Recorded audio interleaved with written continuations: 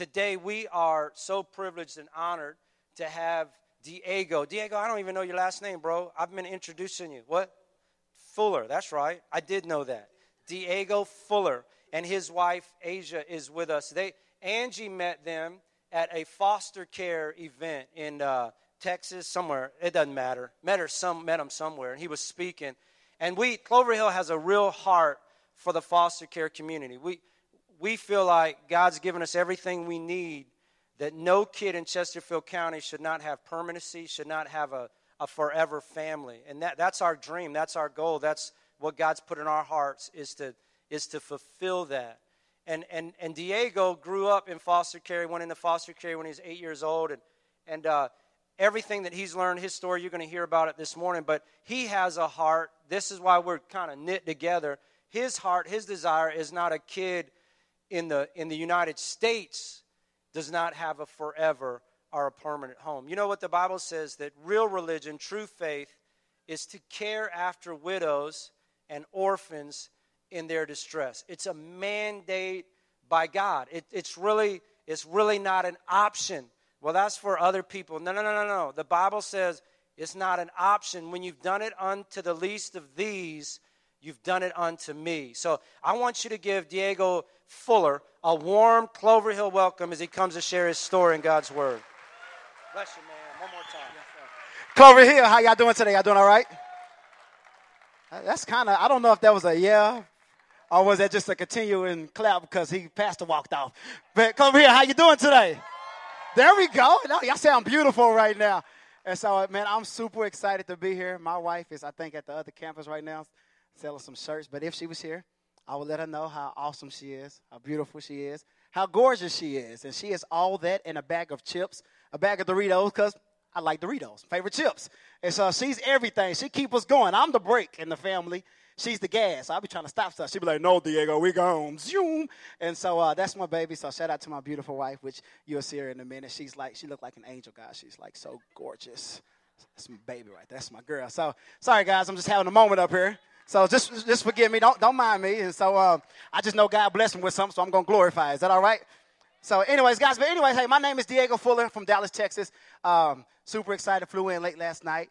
We got here. It was a great flight, a little bumpy landing. And so it was hot when I left. When I got here, it was feeling good. I was like, praise the Lord. I felt like I was in Hawaii for a second, But then I woke up, got a little wetness on the ground, rain. Oh, Jesus, rain again.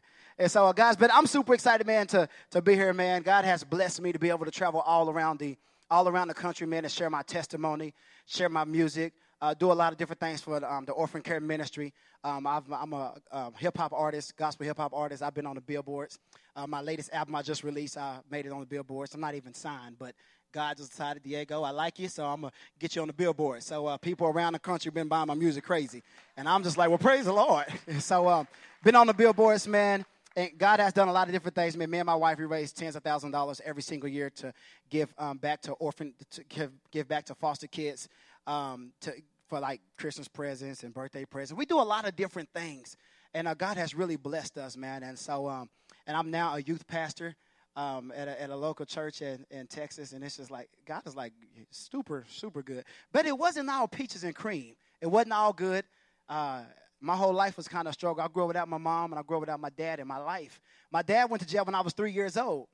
He went to jail for life. And my mom, she went to jail when I was 4.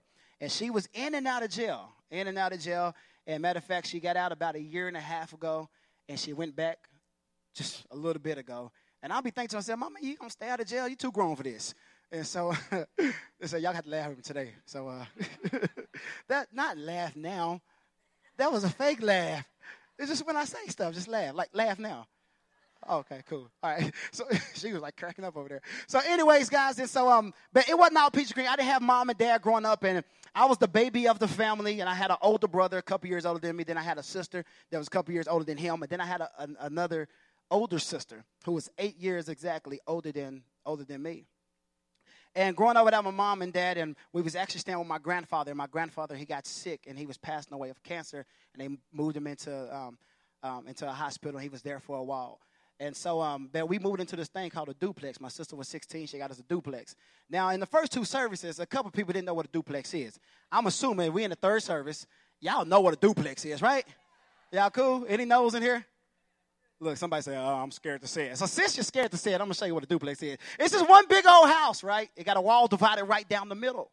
And on one side is you, and on one side is your neighbors. It might be some ugly neighbors, some pretty neighbors, some fat neighbors, skinny neighbors. But they're your neighbors. Somebody say neighbors. They're your neighbors. But in this case, man, we had some nosy neighbors. Somebody say nosy. Man, these neighbors were so nosy. They put their ear to the thing and just listen.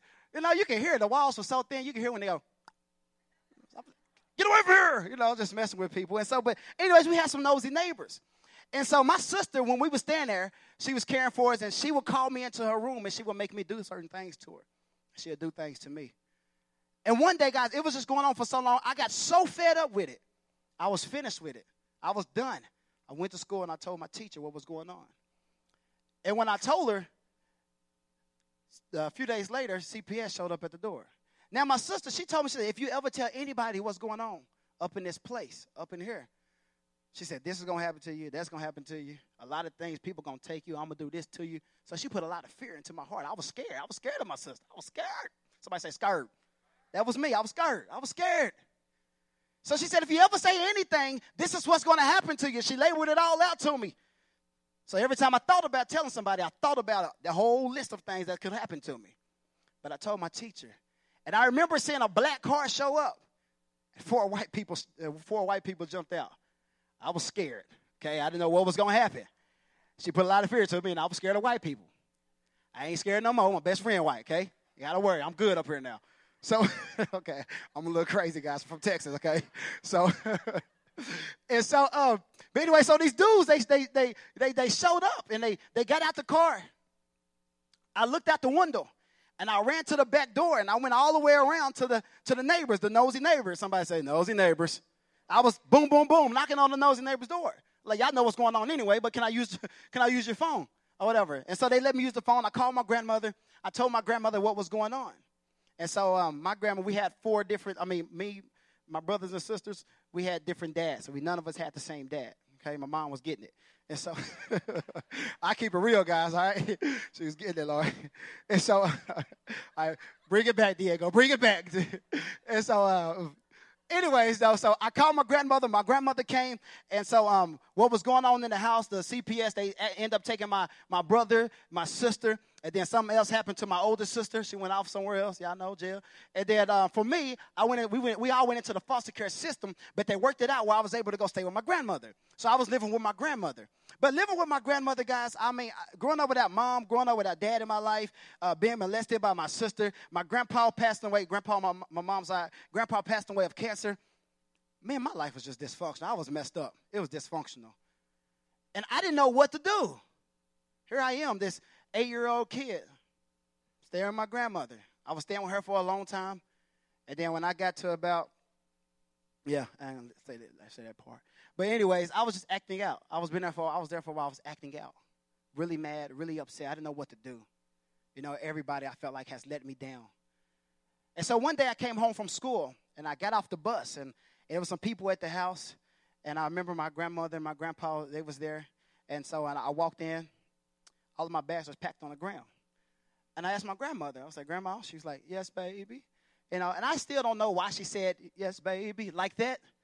And I guess it's because she already knew what she was about to tell me. Some stuff was about to go on or whatever. But I still have that voice in my head. I can still remember that voice, even though it was years ago. If anybody ever said something to you, but you can still remember how they said it.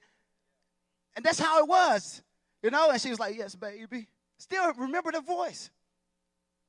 And I was like, why are all my bags packed on the ground?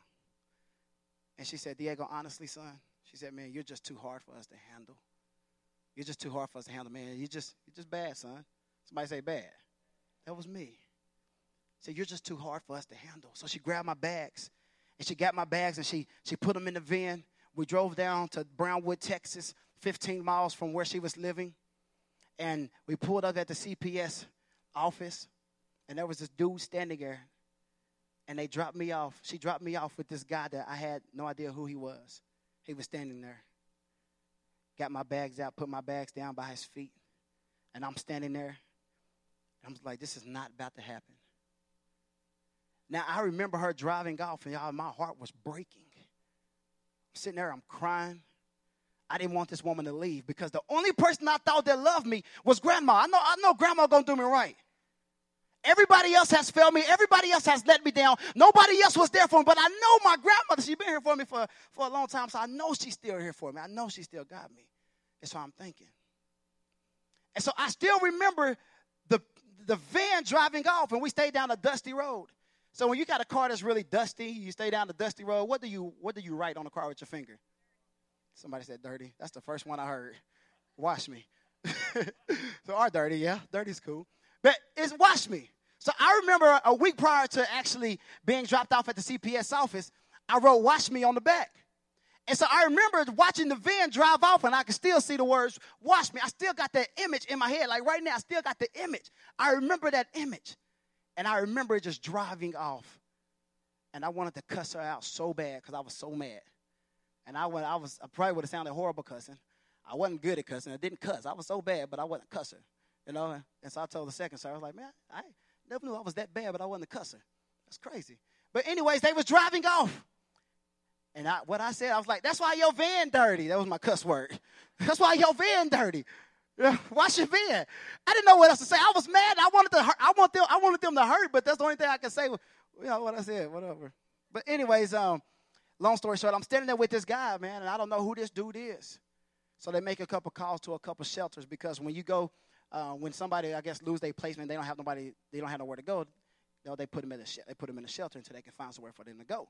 So I went into a shelter for about a day, I think. Then I went to another shelter for a few days, then another shelter for like a week or so.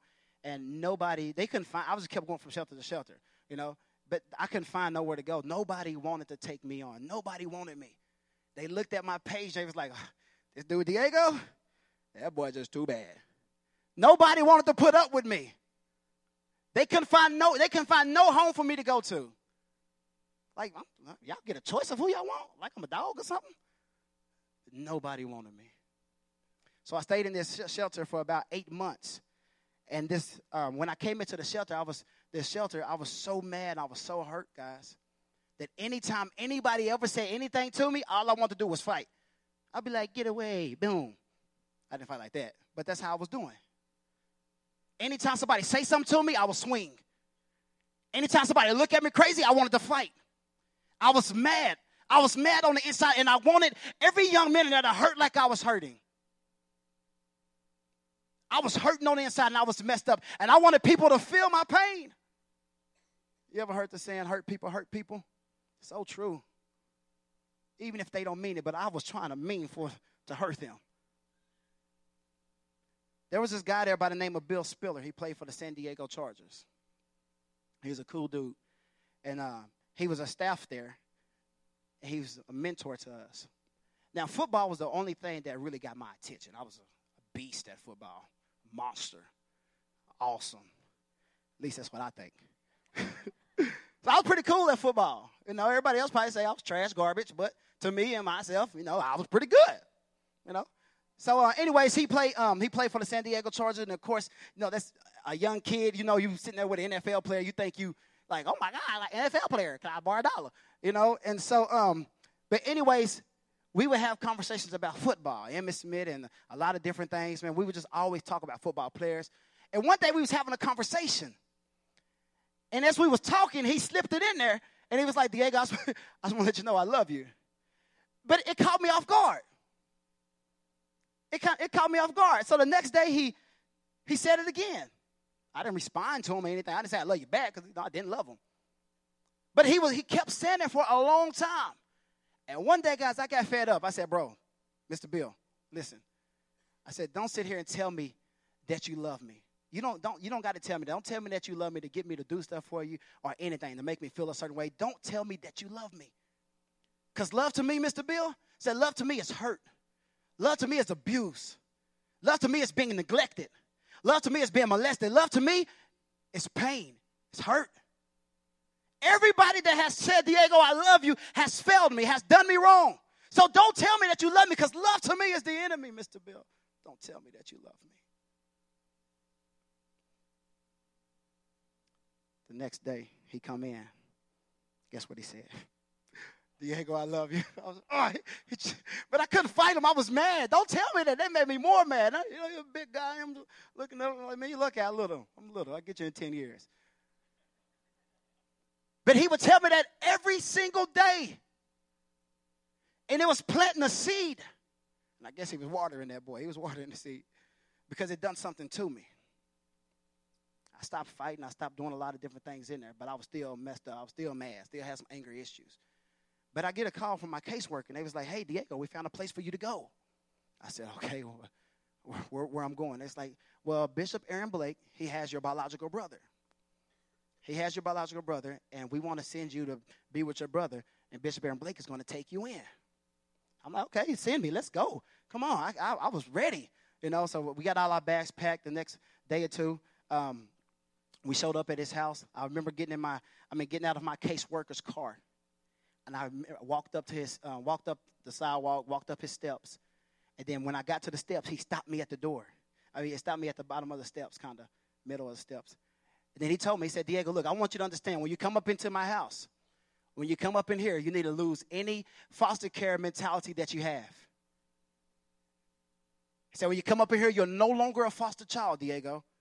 He said, everything that belongs to me, son, it belongs to you. What's mine is what's yours. Everything that belongs to me belongs to you. And I guess the sun was shining really hard that day, Pastor. The sun was shining because it was from behind me. And he had a watch on. He was facing the sun. And the sun was hitting the watch that was hitting my eye. So to me, it looked like he had some bling on his wrist. So I'm like, so I'm looking at it. Somebody say bling. So I'm looking like he got some bling on his wrist. I was like, wow, he got a nice watch. And then to the left side of his house, he had some nice cars over there. I was like, wow, I got some nice cars and everything. I was like, praise the Lord. And the house I'm standing on the steps. I'm looking up at this house and to the right and to the left. And I'm like, so I asked him the question again. I said, Mr. Bishop Aaron Blake or Mr. Aaron Blake. I said, you telling me everything that belongs to you belongs to me. Now, in my mind, I just played it out. The watch, the cars, and the house. That's how I'm looking at it. He got some money. That's what I'm thinking. I ain't thinking about everything else. I'm thinking about the watch, cars, and house, and money. I'm a young kid. So I was like, you telling me everything that belongs to you belongs to me? Yes, son, it belongs to you. I'm going crazy. Like, you just don't tell no kid that you've never really met. I'm about to come into your life. And you telling me all of this is mine. So we did the typical things that kids do. Y'all want to hear some of those things? All right. So somebody say, what you do, Diego? Talk back to me. I ain't going to sell you. Say, what you do, Diego? So we did the typical things kids do. Some of y'all kids did some of the same things. Notice I said some. So we talked back. You ever had some kids talk back? Yeah, see, the same thing. We talked back and we stole money from them. I don't know if you had kids do that. She like you. And we did typical things. We ran away. We snuck people in the house.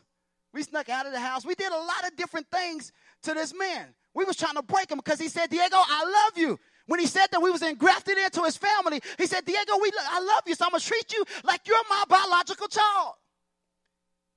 And now I told y'all what love to me was abuse. Love to me was neglect. Love to me was hurt and pain. Love to me was the enemy. So if he telling me this, I'm looking at him like he's the enemy. So he told me that and 5 other boys. He had 6 foster boys. He called us the engrafted boys. He told us all the same thing. You just don't tell us that and think you about to get away with it. So we started doing things to this man because of what he said. And we just thought it was another person that just saying they love us for no reason, just to say stuff. So we did all these things to him. I ain't going to share that. That's a hard one. We even borrowed, somebody say borrowed. We even borrowed all the family cars, vehicles. Like all his biological kids, we took their cars. We took his car. We took mama's car. And we was just riding. We even borrowed the church van. The church van. And what we was doing, the only reason we took the van, though, Pastor, this is on. I'm being honest right now. Only reason we took the van in Brownwood, Texas, they have this thing called the drag. Now, the drag is about 8 blocks long. It's a long street. And Brownwood's like a college town. They have Howard University there. And so, and by the drag, it was the college. So you have a lot of college kids, and then you have a lot of high school kids that has these nice little cars, and they drive all the way down the block, and they turn around, they drive this back way, and they turn around, and they keep doing it over and over and over. You know, one block. And what they do is they wash their cars up real nice, and they turn their music up, and then they come down, and they drive back and forth showing their car off. One day we wanted to go on the drag. All the boys. Somebody say, all the boys. We wanted to go on the drag. So we didn't wash the van up. We just jumped in the van, the church van. And we turned the music up all the way, and it wasn't gospel music. It wasn't church music. It was nothing holy coming out of that van. Nothing holy coming out of the van. And so what we done is we got in the van, we drove all the way up, we drove all the way back down, all the way up, doing what everybody else was doing. And then back in the day, they used to have this thing called flipping the van. If y'all don't know what it is, that means like when you kind of swerving back and forth, you make the van or the cars dance to the beat of the music you listen to. If it's techno, it's dum dum dum dum dum. If it's something slow, doom doom doom doom doom. You know, it's back and forth. But we had rap on, so ours was. That's how it was. Just being straight up with you. And all kind of cuss words coming out of the van. There ain't nothing holy about it. So we're driving back and forth. This in the name of the church is on the side of the van, along with his name, along with his phone number. And we trying to have fun. I think back, Diego, how can you be that stupid to do that? I never knew until I shared that story that he knew we was out swinging the van. He never said nothing to us. He said, Diego, I knew that. Everybody used to call me and say they seen the church van. They seen the Blake boys in the church van. Swinging it. Looking dumb. Just, yeah, what up? It's stupid. But he never got on to it. Like, why ain't he say nothing? And we didn't have no type of license. Y'all don't go tell nobody. This stays right here in this church, okay? We didn't wreck it. We didn't do anything, okay? Well, we did wreck one of his cars. That's a different story. But anyways, man, we did everything we could to break him and break Mama Blake. We did everything we could to break him because they said that they love us. And they was going to treat us like we was their biologicals. We even accidentally, somebody say accidentally. We even accidentally. Don't get scared. Don't let this scare you, okay? This one was an accident. Everything else was on purpose, okay? So we even accidentally, say accidentally again. Let me hear you with me. All right, don't let it scare you again. We've accidentally burned this man's house down. I just said don't get scared. Y'all talking about, they get scared on me right now. It ain't as bad as you saying. Nah, it's bad. It's bad. So we even accidentally burned this man's house down to the ground. I'm talking about it was gone. 2:30, 3 o'clock in the morning. The house is burning in flames.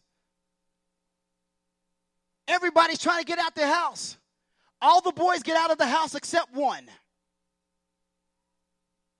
Mark Roper, that was his name. Don't go Google that name. All the boys out of the house. He thought all the boys out of the house except one because he was going back in to try to get Mark. But he would go back in the house, and he was trying to go get somebody that wasn't his biological child because he didn't want the young man to get killed or die or anything. He was trying to go risk his life to save this young man.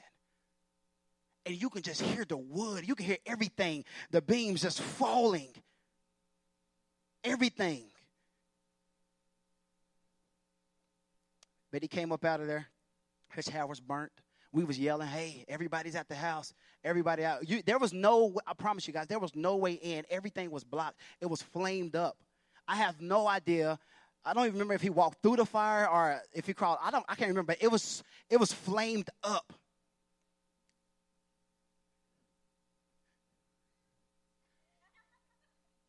So, so it was flamed up, guys.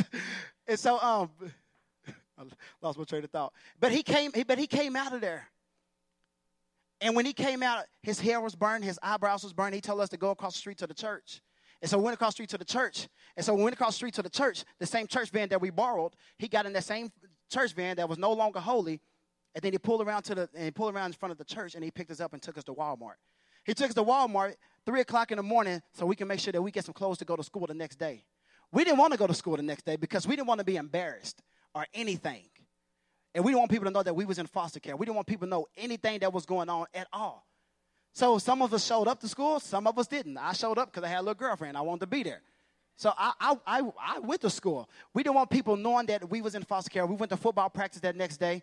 We thought caseworkers was going to be there. Caseworkers didn't show up. We thought caseworkers was going to be at school that whole day, but they never showed up. So we went home. When we got home, we thought caseworkers was going to be there to take us and separate us and move us to a different placement. Most of these boys have already been through 14 different foster homes, 10 different high schools, from home to home, traveling, going back and forth, have no forever family, nobody there for them. So we got home. He's at the table. Caseworker's not there. We go, we sit down at the table. He didn't ask us what happened, who did it, what was going on, how did this happen. He didn't ask us no question. He simply said, guys, look, I want to let you guys know. When you first came into my house, I told you guys that you guys are engrafted into my family. You guys are engrafted into my family. And there's nothing that you guys can do to separate my love from you guys. He said, I love you guys that much. He was not going to let that incident stop him from loving us and changing our lives. Everybody up until that moment has neglected us. Everybody up until that moment has failed us, not loved us. That was the first time that we got to experience some real love. And it changed our lives. And he said that when we are engrafted into his family, everything belongs to us. Now, engrafted means that if you take a tree that's alive and you take a tree that's dead and you cut off everything that's dead with this tree represents life and fruit. This tree represents foster kids that has nothing feeding them. And you cut off everything from this tree and you take it and you plant it into this tree of life. Everything that feeds this tree, it now feeds that branch that was engrafted in, which is me. And that's what he was saying. He said, Diego, everything that flows through me, son, it flows through you. And the same way with the kingdom of God, that when we're grafted into the kingdom of God, everything that belongs to Jesus Christ, it now belongs to you and to me. No matter what we done, no matter what we said, no matter how we did it, no matter how long we did it, God said, I will love you past everything you've been through. And that is our call, guys, to love children, to love orphans, past what they've been through, past their hurt, past their pain. He said, Diego, you are engrafted in. I didn't understand what it meant. But when I started living that thing out for Jesus Christ, man, my life started to change. Me and my brothers, we used to wear our pants like way down here, like sag, with big shirts covering over them, hats to the back, looking all kind of stupid and crazy. Looking like we done boo-booed on ourselves. That's how we was. But when that man, okay, y'all stop it. Y'all stop. Let me finish. I'm trying to finish. Stop. So that's just how we was. We want to do everything we could to honor this man and who he was. We hung on to every word that he said. If he said something was this way, we figured it was this way. We wanted to honor him with our lifestyle because the first time we got to experience love, and we looked at him and Mama Blake in a way different view. They was no longer these people that was hurting us and trying to take advantage of us. They was people that was trying to show us love and trying to help us out. Even though it was hard, but he had to do whatever it took to make sure that he changed our lives, that he stayed there for us. He didn't look at us for where we was and what we was doing, but he looked at us for where we was at and where we was going to be at. It's not all peaches and cream when you take a kid in that you have no DNA with, no DNA ties to. He said we was engrafted, and I wrote a song titled Engrafted because I wanted to just honor him. The song kind of blew up. Guys, and it blessed me to be able to do the things that I'm doing. It blessed me to be able to have a family, feed the orphans, do things for the orphans. I've never been so blessed in my life. If it wasn't for that man saying, Diego, I'm going to love you past everything you've been through. Man, that changed my life, guys. I can be one of those young men that's out there shooting up people, taking purses, in jail, dead. That can be me. I'm pretty strong too, so you're lucky it ain't me. Just think about what you can do with a decision that's saying, you know what? This has been on my heart to foster and to adopt. Man, if it's on your heart to foster and adopt, it's for you. You ain't got to think about it. I've been thinking about it. Stop thinking. Just do it. No, it's not for everybody. No, everybody can't handle it. But if it's been on your heart and God been doing something with you, man, you turn it like, I was talking to Miss Angie, and she was like, Even if you turn right and left, it's just everywhere. God, you know God calling you. You know God calling you. Stop thinking about it. Do something about it. Everybody can't foster. Everybody can't adopt. But everybody can do something. Everybody can do something, guys.